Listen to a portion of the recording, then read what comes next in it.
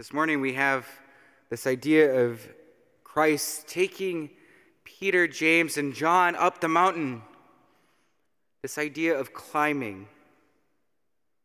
It's reflecting of climbing, of learning what is real prayer. And once they reach the top, they experience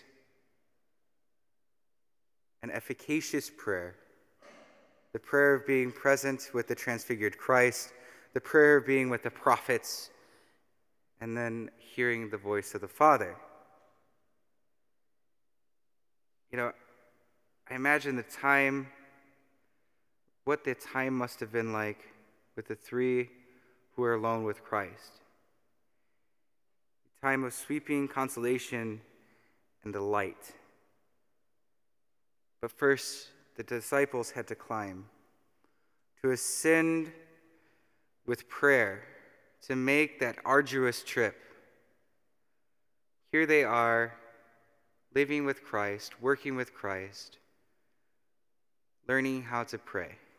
At first, maybe it's this level of surface level of prayer as they're beginning this trip, when they first are called. And Christ continues to call them on to a deeper relationship with him. And so they begin this climb to the mountain. In some ways, it's a figurative mountain, but also Mount Tabor is a physical mountain. But they're climbing in this relationship that they're having with the Lord. The Lord continues to call them on to deeper things. So they're not just hanging around with Christ. They're not just hanging out at the base of being external, experience the externals. Christ is continually asking them to go deeper, to go higher in their relationship with him. And so too is Christ asking us. We've entered into this relationship with him to be his disciples, to be with him. And I'm guessing if you're here at Daily Mass, if you're watching via live stream, he's asked you to go deeper. He's asked you to ascend that mountain, to be there, to experience the transfigured Lord.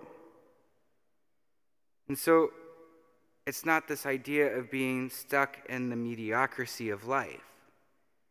It's a quest to ascend the mountain that God has prepared for us.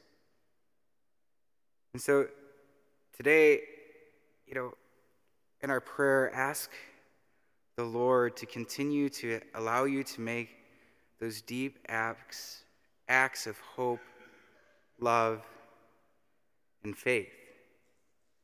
That idea of allowing the Lord to let you grow continuously in that journey as you ascend this mountain, as you ascend the mountain to Mount Tabor to experience in your own lives the transfigured Lord.